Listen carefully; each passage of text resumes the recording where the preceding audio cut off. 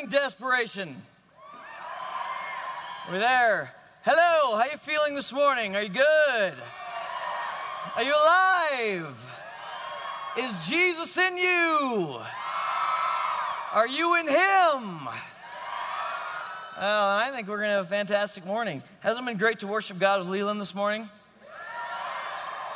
I love it. How many of you are over in Tent City?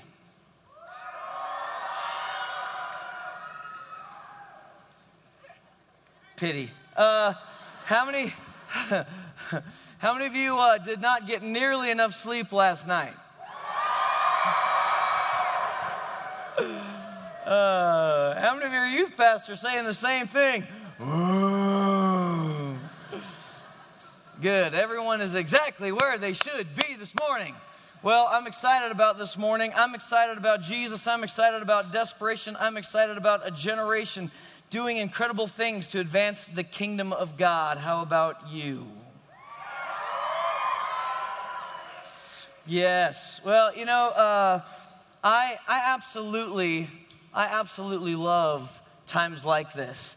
I value so much these times where we get together to worship and pray and spur one another on, focus in on some core things that God wants to show us and teach us. We set aside some time for God to come and meet with us and for us to meet with Him, and He's faithful to do it so many times. I'm a youth pastor. I'm the youth pastor here at New Life Church, and I got a bunch of friends. They're called Tag and JV Tag. They're around the room here. I love you. And, mwah, mwah, mwah.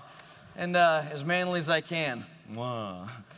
I've got little babies now, so it's okay for me to get a little... Try not to do that ever again. I love these times. I love spending times like this with you. I love spending times like this with the Lord because of what He does and how He spurs us on. I've grown up in the church. My dad's a pastor and has been all my life. I'm that kid that was born on Saturday, in church on Sunday. That kid, the kid that sat on the front row and got in trouble most of his life until recently, a couple months ago. And So I've done a lot of things like this over my time. I've been to lots of events. I've been to lots of retreats. I've been to lots of camps. And actually, let me tell you about one of them. I was at this retreat. It was a winter retreat for when I was in high school, not unlike yourselves.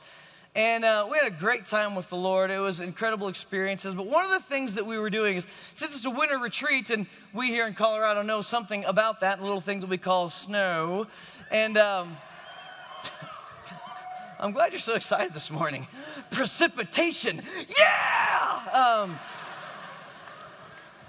So we're at this winter retreat, right? And we're having a great time with the Lord, and then the afternoons and evenings we're going out and we're playing and having fun, and so we had a lot of snow, and we were going sledding. We'd sled all afternoon, and we'd go and worship, and we'd read the Word together and pray, and God was doing some radical things there.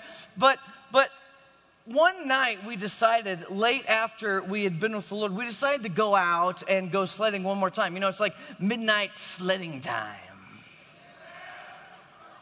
And so we went out to go hang out on this hill. Now, we had a huge hill.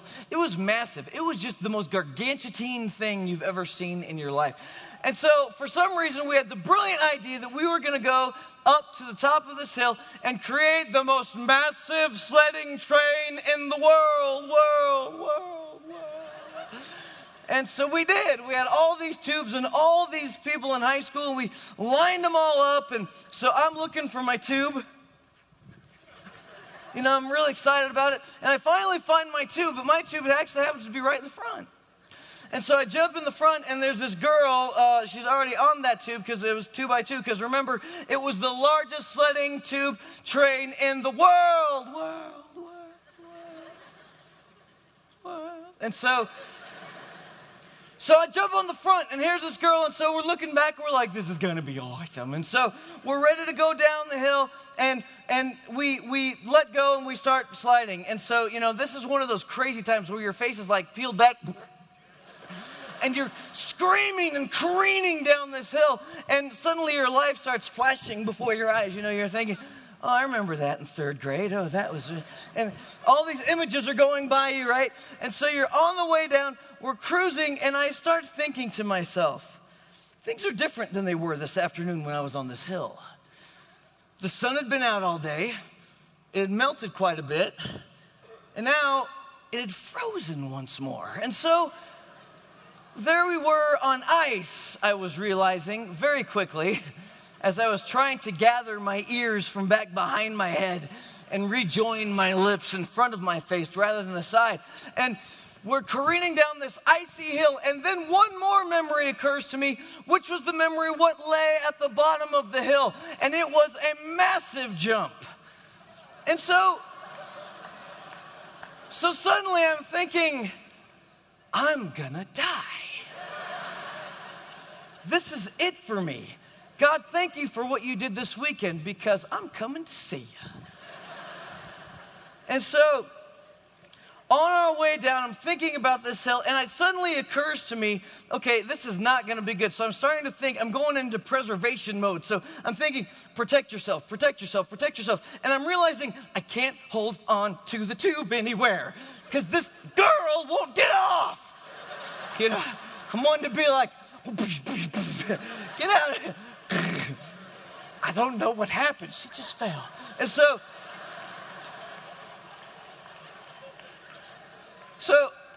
we're on our way down the hill, careening down, face peeled back, screaming, thinking, I gotta protect my arm. We come down to the hill, boom, hit the hill. Whew. Suddenly your fears melt away. And you're like, it's peaceful up here. And we're flying through the air, oh, birds, and starting to come down, and all I can think is, protect your arm, because I can't grab anything, and I'm not going to be like, hey, babe, what's up? And so, I'm trying to grab onto something, and I mean, protect your arm, it's going to get broken, you know, so it's out here flopping around, and think, just watch out, and so we come down to the ground, I see the ground quickly approaching, protect the arm, I'm going to be okay, boom, we hit the ground, my arm, not under the tube, not broken, everything's okay, but in the protection of my arm, I forgot to protect my face.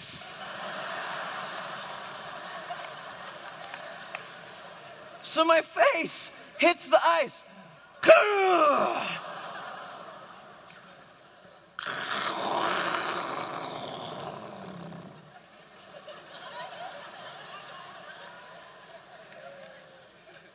I come to a stop. I get up. That wasn't so bad. I look down and notice the pool of red and my cheek. So I began to gather the pieces. Appears to be some form of eyelid. Try to get that back on there. Gather it up, you know, and I mean, Quasimodo, I'm like, sanctuary! And I check, because I needed to get back to the sanctuary, because I needed healing. And so I'm leaving my trail of blood along the way. And I can honestly say that I left that experience very much changed and transformed. It took a lot of Neosporin and gauze and bandages and time for me to change back again. But I guess the point of that ridiculous story is this. That is what we are here for, is transformation. Because what I left out of the insane story is the incredible parts of the story. The parts where I met with the King of Kings and Lord of Lords at a young age. And he changed and revolutionized my life. And I left those experiences a different man than when I arrived. And it was something that was lasting. Because I hear you already. It's already entering into some of your minds. we're going to leave Desperation tonight or tomorrow afternoon, and it's going to be over. And I'm going to go back, and I've had the high. And in 2 weeks, I'm going to hit the low. It's going to be over. Don't you dare do that. Don't you dare start saying that. Don't you dare get into the retreat conference mentality that says, woo, massive high, praise Jesus, Leland, Desperation Band, David Perkins, this is amazing. If I could just take you home and place you in my bedroom, I'd have the best Christian life ever. You don't need any of that stuff. You don't need any of us. We can help you. You can come and we can kind of get you situated a little bit and just kind of just right. And get on it. Do something for God. Serve Him, love Him, be His alone. We can do all those things. But then it's going to be up to you to live this thing out. And that's kind of the turn that we're making, I think, a little bit today. Now we're looking towards the end of Desperation, which should be, needs to be, must be the beginning of what you're going to do from here. And there's got to be some form of transformation that happens to you, or else it's all in vain.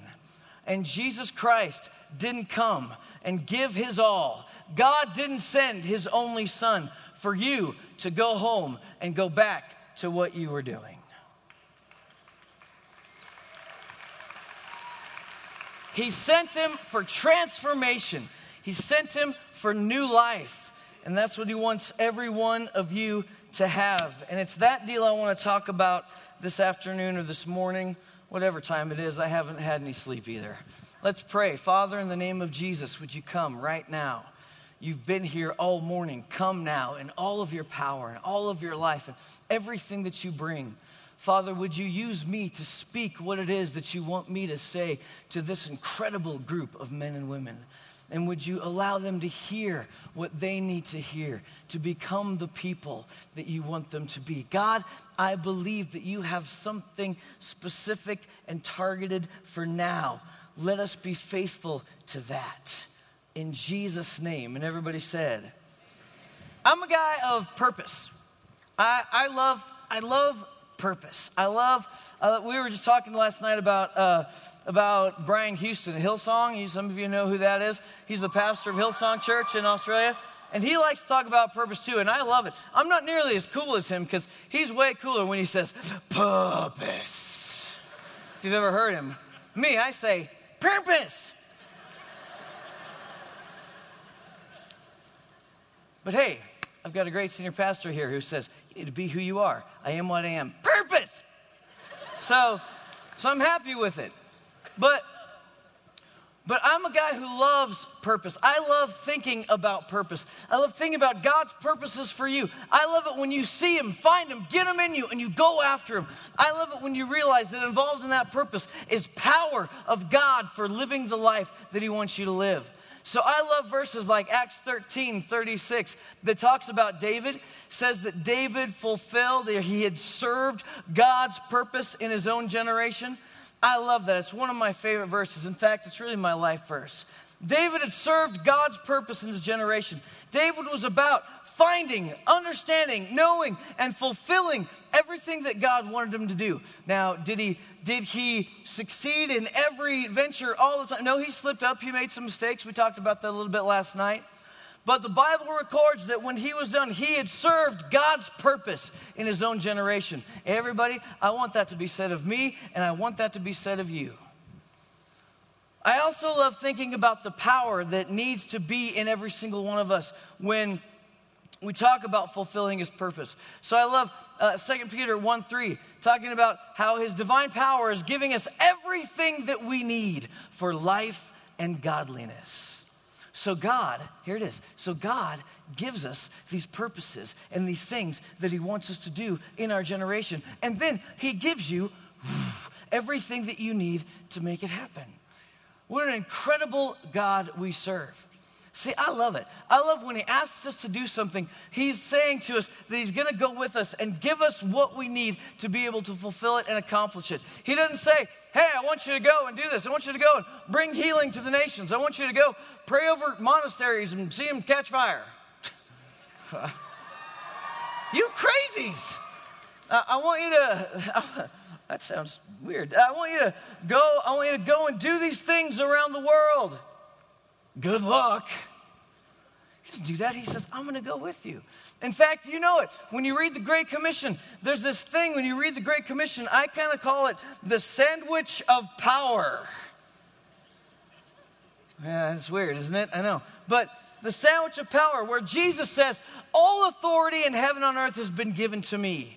Therefore, go and make disciples of every nation, teaching them to obey everything I have commanded you, baptizing them in the name of the Father, Son, and Holy Spirit, teaching them to obey everything I've commanded you. And surely I'm with you always to the very end of the age. The sandwich of power is where he says, all authority in heaven and earth has been given to me.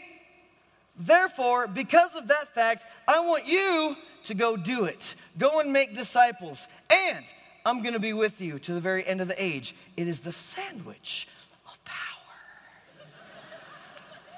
His power. He doesn't leave you alone in this thing. He wants to go with you, go before you, be behind you, surround you, and help you to do it. So over the last couple days, we've seen some great things. We've talked about some great things. We've talked about the first night how Jesus is. Yeah, do it more Perkins-like. Jesus is. Yeah, I was actually going for awesome, but that was good. Or sometimes, awesome! But we talked about how, with Pastor Brady, the time for you and your generation is not later, it's now. Now. I'm going to stop right there for just a second. Can I tell you something? I was just watching. As we were in worship, and really it's happening almost every service. I've just been standing here thinking, this is it. This is it. The time is now. There is no need to wait. You have been given what you need to begin to do what God has called you to do. There's no reason for us to sit around and say, my youth pastors, he's going to lead us there. Well, he's going to do a great job. He's going to equip you and help you and train you. And then one day, maybe I could go and do great things for the kingdom of Jesus.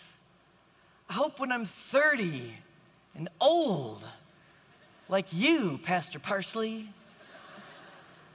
that I can do some great things. Garbage! You do it now. Now is the time. Because you know what? You know what? Brady said it yesterday. Their generation, they lost more battles than they won. In my generation, the Gen Xers, the slackers, the losers, we lost more than we won.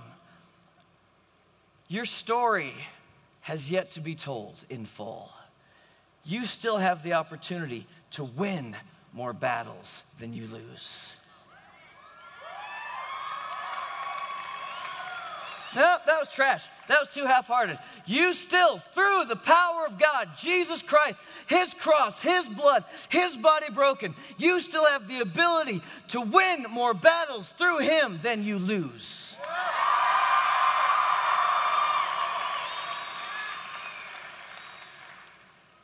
That's what I'm talking about. You saw Dana and Dan yesterday talking about in the split sessions and being godly men and godly women. Last night with Aaron Stern, gave up some secrets and got cleaned up. What a great thing that's been happening here.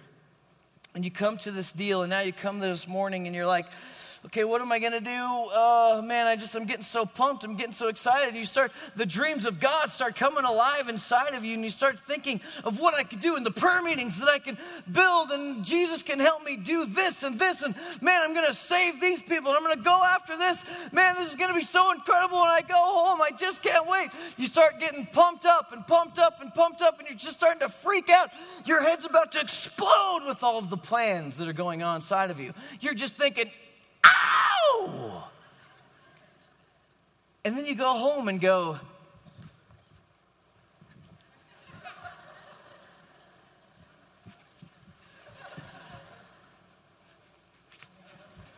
I don't know what to do.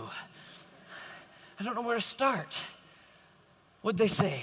What was session 1? What was session, what did David say? Jesus is neat. No, that wasn't it. What was he saying? I can't remember. And you're trying to go through all the motions. What happened? What did God do? What did God do? I don't want you to live your life there. What did God do? I want you to live your life right in the center of what he's wanting you to do now, what he's calling you to do now. And how do you do that? Listen, I think the key is that you get into what today I'm going to call the master's intent for your life. The master's intent for your life. I'm not that great at just sermon titles, so if you want one, there's one. The master's intent for you. See, here's how I think it works. I've already talked to you about purpose and how God has it for you. And I think that it works in a few ways. I think that he has some specific purpose for you, a specific call that he's asked you to do. David fulfilled, he served God's purpose in his own generation. That meant some specific things. I have some specific things. This is your specific purpose, what you are called to do in your lifetime and in your generation. For me, it's youth pastor. I've known it all my life. When I was 5 years old, man, I was hanging out at my dad's church, and I received the call of God on my life at 5 or 6 in the parking lot, waiting for my mom to come and pick me up on a very blustery day. Sounds like Winnie the Pooh. I was,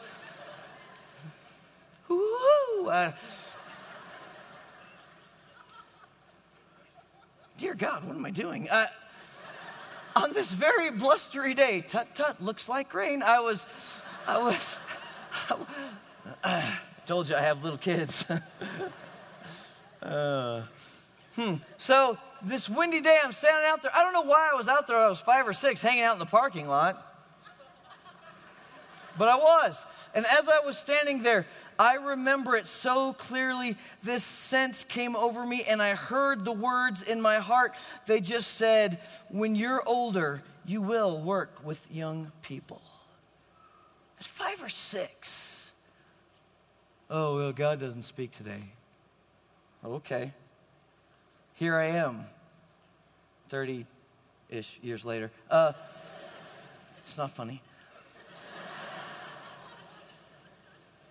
Pastoring an incredible group of men and women because of God's goodness. See, he's got specific things for you. And it's those things that we all really want to know. Because we feel like that's where all the power is going to be. That's where I'm going to be doing what God wants. That's where I want to be. So we spend our time, God, what's my specific calling? What do you want me to do? Where do you want me to go? How do you want me to serve? Who do you want me to be? And I think those things are important. But let's go to the second one really quick. There are general purposes, I believe, that all of us have.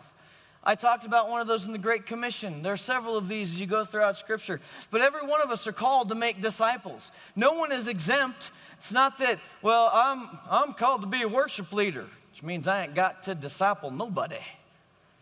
No one is exempt. We're all called by Jesus to go out and make disciples of all nations. No one gets out of that. It's a privilege and a pleasure, and it's general for everybody. So where in your specific calling, you may be a lawyer, a doctor, an author, a stay-at-home mom, a stay-at-home dad. I don't know what it is, but underwater basket weaver extraordinaire for Christ. I don't know what it is. But whatever you are, there's a specific thing. But every one of us is called to these general purposes. But then I think there's a third area. And it's what I'll call the master's intent. So this is a military community that we have here. And though admittedly I don't know much about this, I was reading this book, and it was talking about what is called the commander's intent in the military. and this is kind of a business marketing book, but the commander's intent is this idea, this one core thing that everybody knows. See, the military, they've got all the strategy, they've got all these plans that they've worked out with generals and sergeants and everyone who's working out how they're going to win the battle and go into the fight. And as they're working it out, they're saying, these helicopters have to get here, and these tanks got to be moved here. All these troops have to get into this position over here, and we got to get the gas trucks over here so that we can refuel all the vehicles, and the ammo has all got to get here. Every piece has to get into position, into place just right, so that they can go and fight and win the battle. So everybody starts to learn the strategy. Okay, I know what I'm supposed to do. Okay, I know what my specific role is to get where I need to go. Okay, got that? Yeah, I know what everybody's kind of looking at and trying to do. But then there is this one thing, this one idea, the commander's intent. It's the one thing that everybody knows. If nothing goes right, this is the thing that we have to accomplish. Because I guess there's some sort of saying that says essentially all these great strategies and plans, they rarely survive contact with the enemy. Because once bullets start flying and things are going crazy, all of a sudden things change a little bit. And this truck is exploding, and this thing is happening over here, and these pieces are blocked, and this part of the strategy didn't work, and these tires were flat, and they didn't make it. And so now everything is in chaos. And even if that entire army is not able to get where they need to go, and there's one guy who's left, he knows that the commander's intent was to take that hill, and to get to the top of that hill, take out that bunker, and that's the thing. So now he has nothing else. He has no ammunition. He has no fuel. He has no tanks. He's got no buddies around him. He still knows, though none of the strategies worked, I have to still get there. I am here to take that bunker on that hill. And so that's what I'm going to do. It's the commander's intent. Maybe they call it the CI. Today I call it the master's intent for you, the MI. And can I share with you what I believe that really is? Yeah, you've got specifics. Yeah, you've got general callings.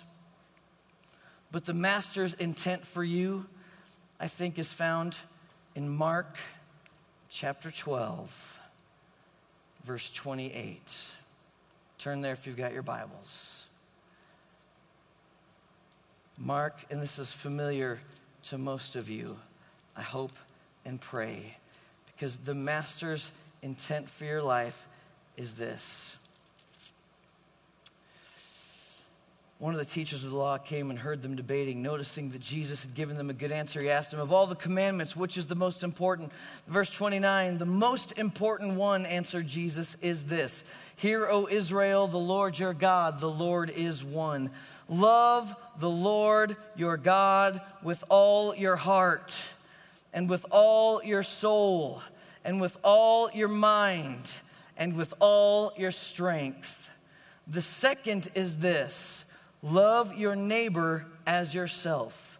There is no commandment greater than these.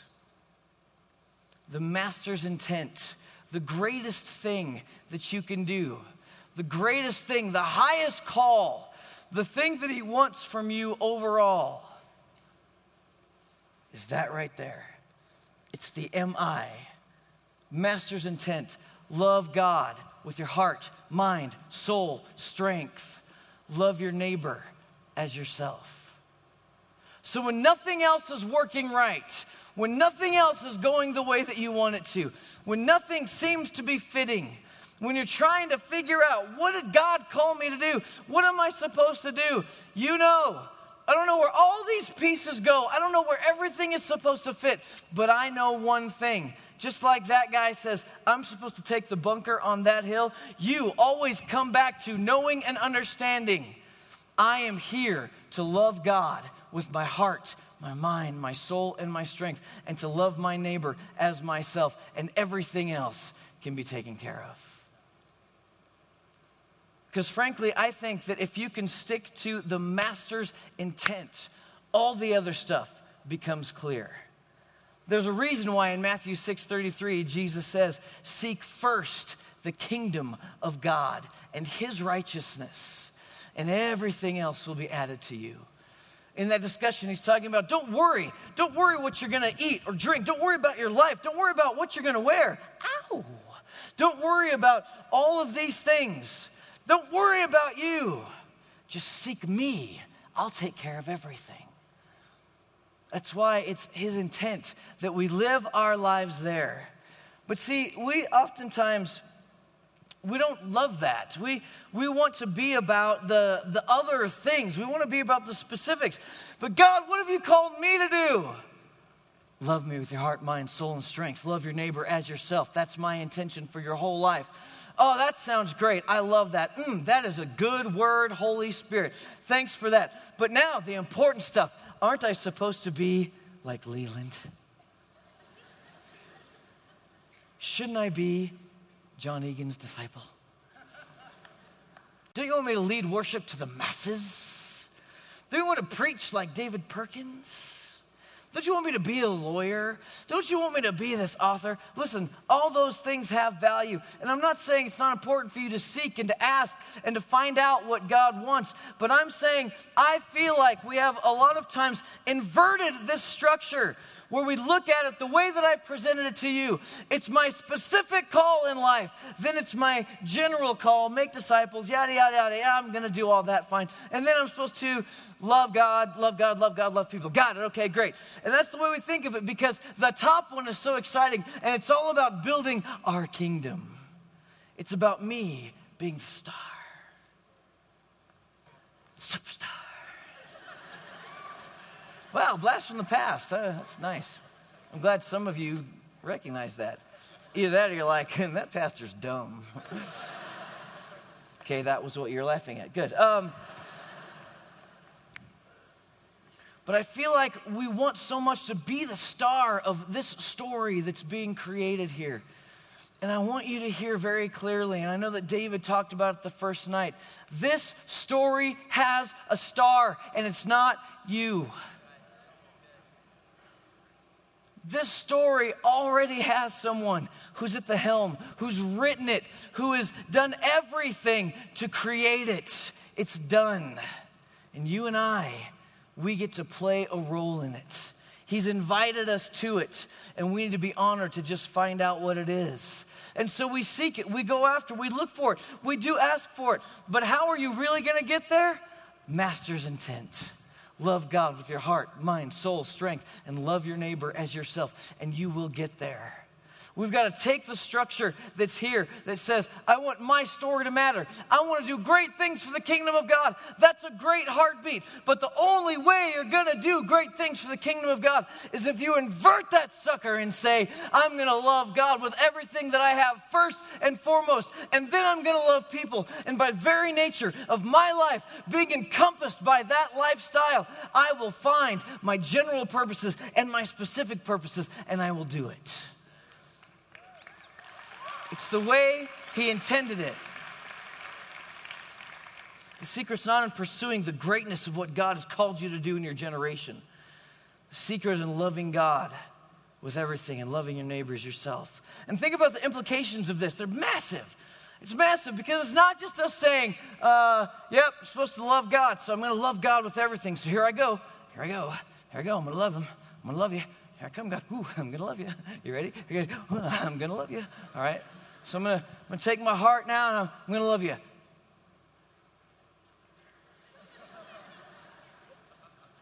Now, here comes the mind.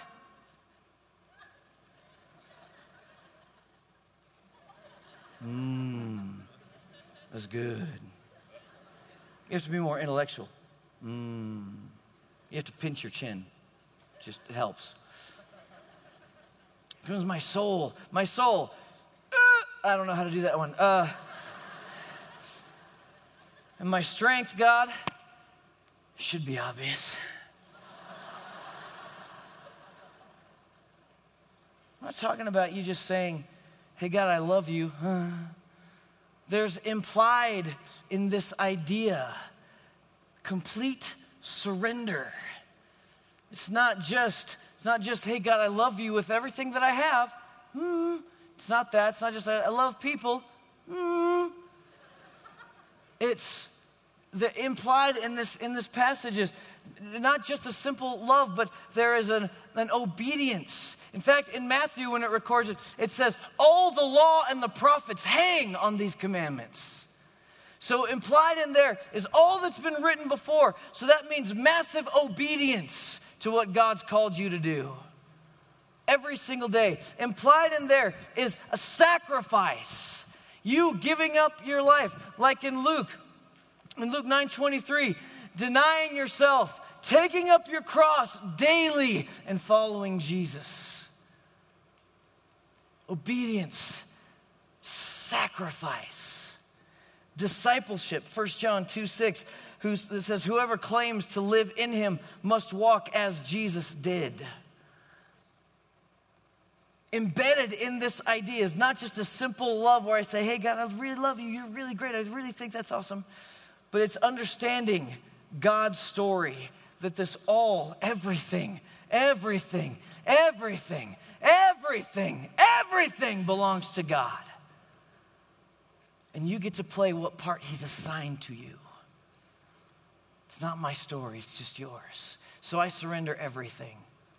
So by living that kind of life, you begin to uncover and discover what he's called you to do in your specifics.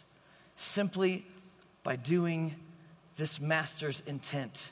It's not about you, it's God's story. There's a missionary who I think is just a crazy man. And I love him a lot. His name is Britt Hancock. And he has a very famous saying that you see on people's bellies around this conference. It simply says, kill the devil.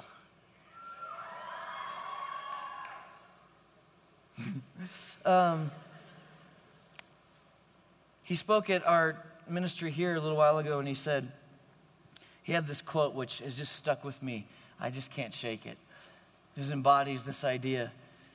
He said, he looked at all of us and he said, listen to me. You are not the center of anything except the love of God. You're not the center of anything in this life except for the love of God. Because when it comes to the love of God, you are smack dab right in the center of it. You, as an individual, right in the center of the love of God for you. It can be easy to miss those sometimes. Let me give you a quick test. Can I test you real fast? Oh, bro, it's summer. I know. But I'd like to give you just a really quick test. And so I really want you to try hard, okay? I don't want you to shout or yell or anything. I want you to really focus and concentrate and try to do this test for me and see if you get the right answer, all right? So here, do you guys have that test? All right? It's not going to be too hard. Try this. This is an awareness test. How many passes does the team in white make? Go!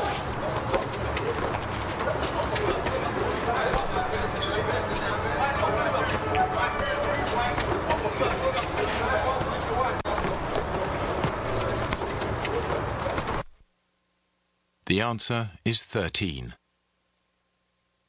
But did you see the moonwalking bear?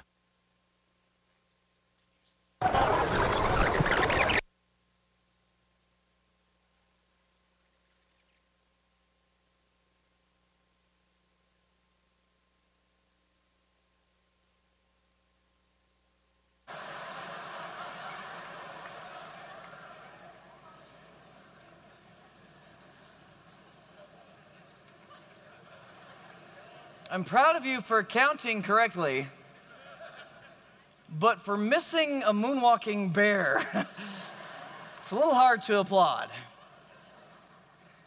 The point is very simple. It's easy to miss something that you're not looking for. Are you spending your days looking for you and your story and what God wants you to do? Or are you spending your days looking at Him? Because if you're not looking, it'll be easy to miss. easy to miss those things that you're not looking for and searching for. And I want you to find it. I want you to see him. I want you to give him your all. I want you to love him with your all. I want you to sacrifice your all. I want you to obey him no matter what. And in doing so, find the thing that you're supposed to do. Loving him with heart, mind, soul, and strength is a massive, massive deal. But I want you to know that he can be trusted as you do it. Let's just take the two ideas real quick before we close. The master's intent is that you love him with everything. Because he knows that when you do that, he has all of you because you've surrendered all to him. And so then he can take you and talk to you about who you are and who you're supposed to be. Without any preconceived notions or ideas on your part, he can get in you what he needs to get in you. And he knows how to do this. There's a story about years and years and years ago. Cars had just kind of started. Cars just come out. And there's a guy on the side of the road, young kid, kind of a punk, hanging out. His car broke down. He's trying to get it started, turning the crank. Can't seem to get things to work. Can't figure it out. He's there forever. Old timer comes up on his car, pulls up next to him, jumps out, says, "Hey, Sonny!" I don't know exactly what he said, but it was something like that. Says, "Hey, let me help you fix that thing." Kid says, "No, man, I'm good." You know what, old timer? I got it. Okay? All right, dude. He probably didn't say dude. All right, sir, dude. I got this, all right? I mean, you're kind of old. You seem to be, I don't know if you can move your hands that good. You seem a little, real arthritic. So if you could, just stay back. I got this handled. Old timer says, "Son, just let me see." So he pushes the kid out of the way, gets underneath the hood, tinkers around for a minute, boom, boom, boom, starts it up. Kid's like, "Wow, way to go, old man. That was awesome. Man, how do you know so much about cars?" Guy says, "Well, son, my name's Henry Ford. I built that car." So what we do sometimes, we're like, "Hey, I'm wanting to do my thing and live my life, and God, I kind of got this figured out. So I'm gonna do what I want to do. I got my girlfriend, I got my best friends, I got my life all kind of figured out. I'm just gonna kind of cruise a little bit." And I frankly, things have happened in my family and my life. And Brent's talking about this master's intent and how we're gonna seek you and pursue you and go after you. And that should be the one thing that we do with our lives, and everything else will work. Fine, but I just don't know if I can trust you. You can trust him. Because he created you. He knows who you're supposed to be. He knows how you're supposed to work. He knows from beginning to end how you're supposed to be. And he wants to make sure that you get there. You just got to let him do it. You got to let him take you there, take you through it. But the enemy's going to come at you, and the enemy's going to try over and over and over again to stop you, to make sure that you get stuck at some point in your life so you can't get where God's trying to get you to. I heard a pastor recently, his name is Robert Morris. He's actually one of the massive friends of New Life Church and a great friend of Pastor Brady. Pastor Brady used to work for him. And Robert Morris said this, I thought it was so interesting and so great for each one of us. He said this, that the enemy will come at you and try to use photographic thinking with you. The enemy will come and try to get you to see one point, one part, one image of your life.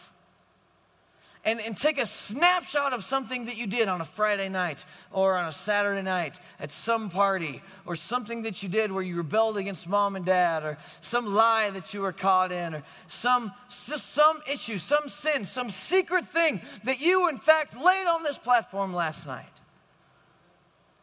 And the enemy will try to take that snapshot and say, "This is who you are." Photographic thinking. You've moved on. You left it here at the altar last night. And Jesus has forgiven you. You are clean. You get a fresh slate. You are bought the blood of Jesus Christ. But the enemy will take that card, take that photograph and say, "This is who you are." Don't you remember when you did this? Why? Why would God want you? Why would he have any sort of specific call for you? Why would he want you to go after his intent for your life? You don't deserve it. You can't do it. But that's not the kind of thinking that God uses. God uses what he called prophetic thinking, where he knows what you're going to be in the future. He knows because he designed you. He made you. Psalm 139 that says, before you were born, God knew you. And all the days ordained for you were written down in his book before one of them came to be. That's his story, you written into it. And he knows what he's called you to become. Prophetic thinking, and all he wants to do is move you and get you there. How are you going to get there? Oh God, I'm supposed to be this, I'm supposed to be that. Oh God, make me this, make me that, build my kingdom. No, God, let me build your kingdom. Let me build your kingdom. Let me give you everything I have. Let me gaze at you. Let me love you. Let me be yours. Let me see you. Let me give and surrender and lay my life down before you. My story, my dreams, my ideas, my all. Let me cast it down at your feet. Not later when I get to heaven, but now, here, while I'm in high school. Let me lay it all down before you. Let me love your people and then take me wherever you will. I don't care. Just let me look at you.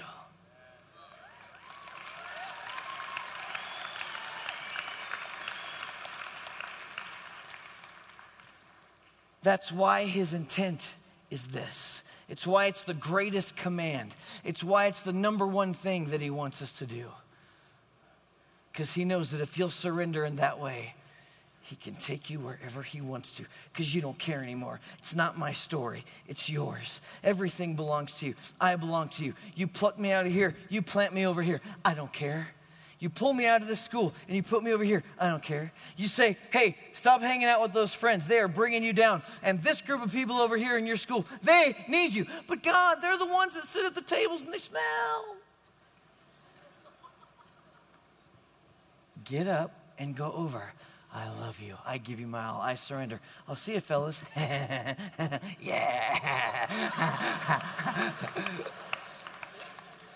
Jesus loves you.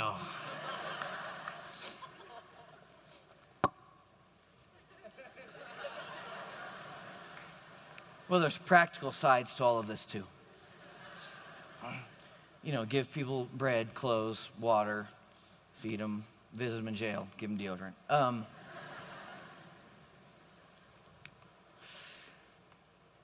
Love him, gaze on him, give him your all. Find and follow his intent. And of course, the second half we all know is love your neighbor as yourself. I mean, if you think that through, it's the second part of this deal.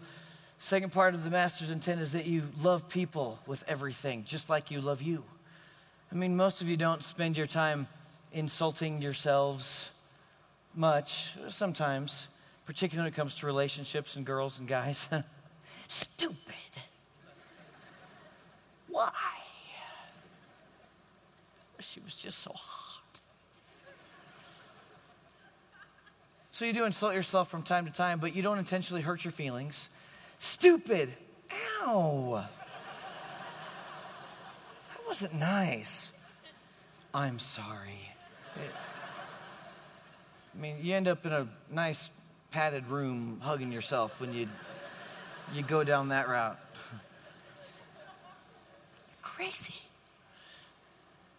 You know, you watch out for yourself. You kind of do the best for yourself. You take care of yourself.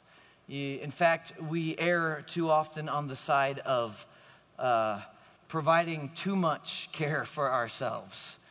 And in fact, pushing others away, family members and friends and others, to take care of our needs and ourselves and what we need or want. That's usually where most of us err. And that's not a teenage slam of selfishness. That's the world that we live in. That's not the world that we're called to live in. We're called to live set apart, different, consecrated, holy, where we look to him and give him all in love and surrender all. And then we look to the interests of other people before we would even look at ourselves. Imagine the implications if every one of us left here living this way. You might be saying, Brent, if you guys from the band could just come out really quick, I'd appreciate that. We're going to close in prayer here in a moment. You're saying, Brent, That's a pretty simple sermon, bro. I mean, love God, love people. Okay, got it. Check, check. Do you? Do you? Is your structure a little bit inverted? God, make me. Instead of, God, just take me. Where do you live? How does it work in your heart and life, day to day to day? Because I'm telling you, if you wake up every morning with the Master's intent on your heart, and you do everything that you can to give him your heart, God, there ain't no girl that's going to take my heart today. God, there is no circumstance that's going to get into my mind today that's going to overwhelm me and my thoughts of how great and powerful and wonderful you are in your story. God, there's nothing that's going to overtake my soul today because it's been cleaned and redeemed by you. And so, God, I give it all to you. God, there's nothing today that I'm going to give my strength to except for you and everything that you're about.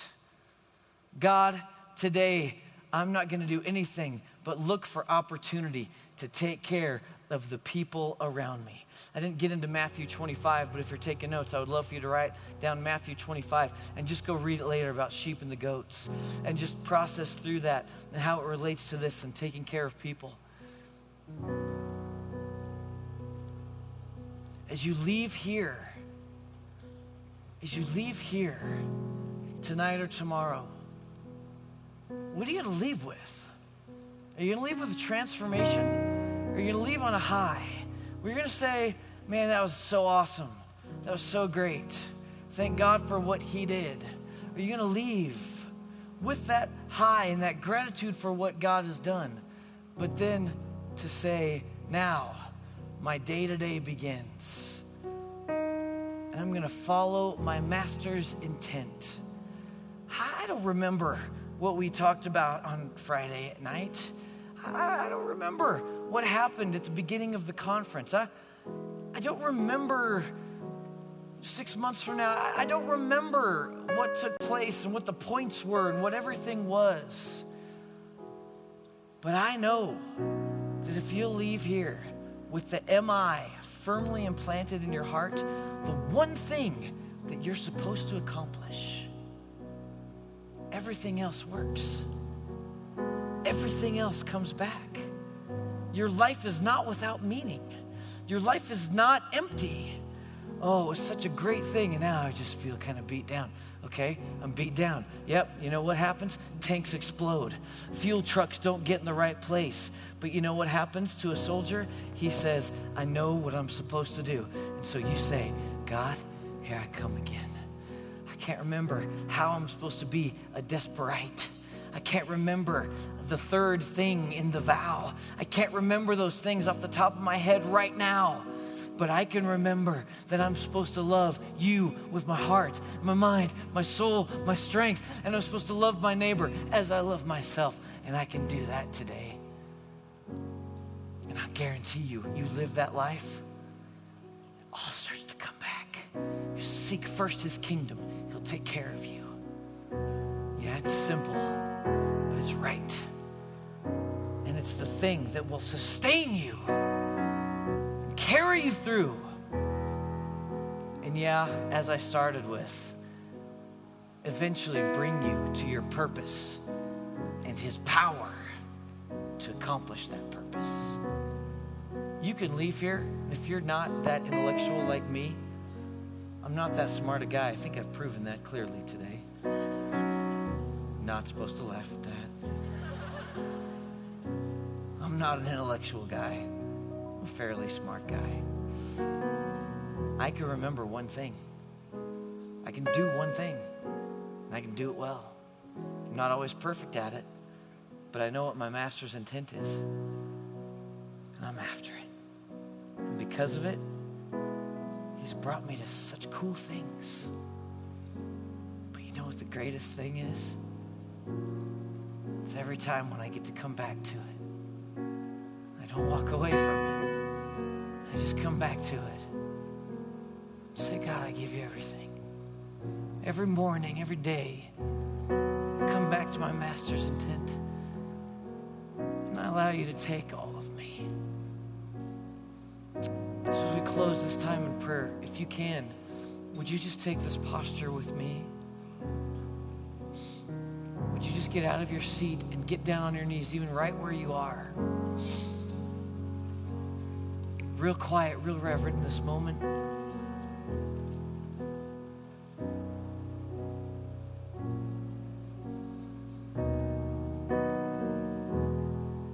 And right now, would you just start to walk away from your story? Would you start to walk away from wondering, what will I become? Some of you have anxieties and fears about it. Stop it. You're missing the point, man. Your pyramid's inverted. It's wrong. You've got specifics first, and then general, and then the MI. You got to switch it around. MI is the one thing that he wants most. Come back to it today. And so now would you just in your heart start to reach to him? Just gaze on him. Just let your heart rise to him.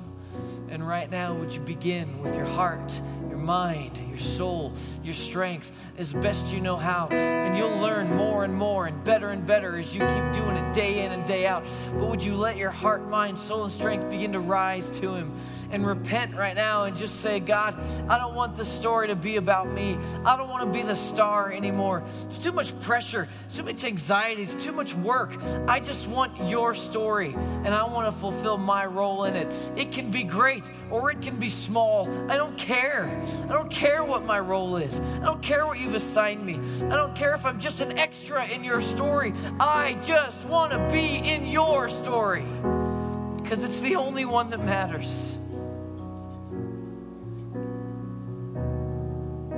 Now, in your words, tell him that. Come on, tell him. Let it rise.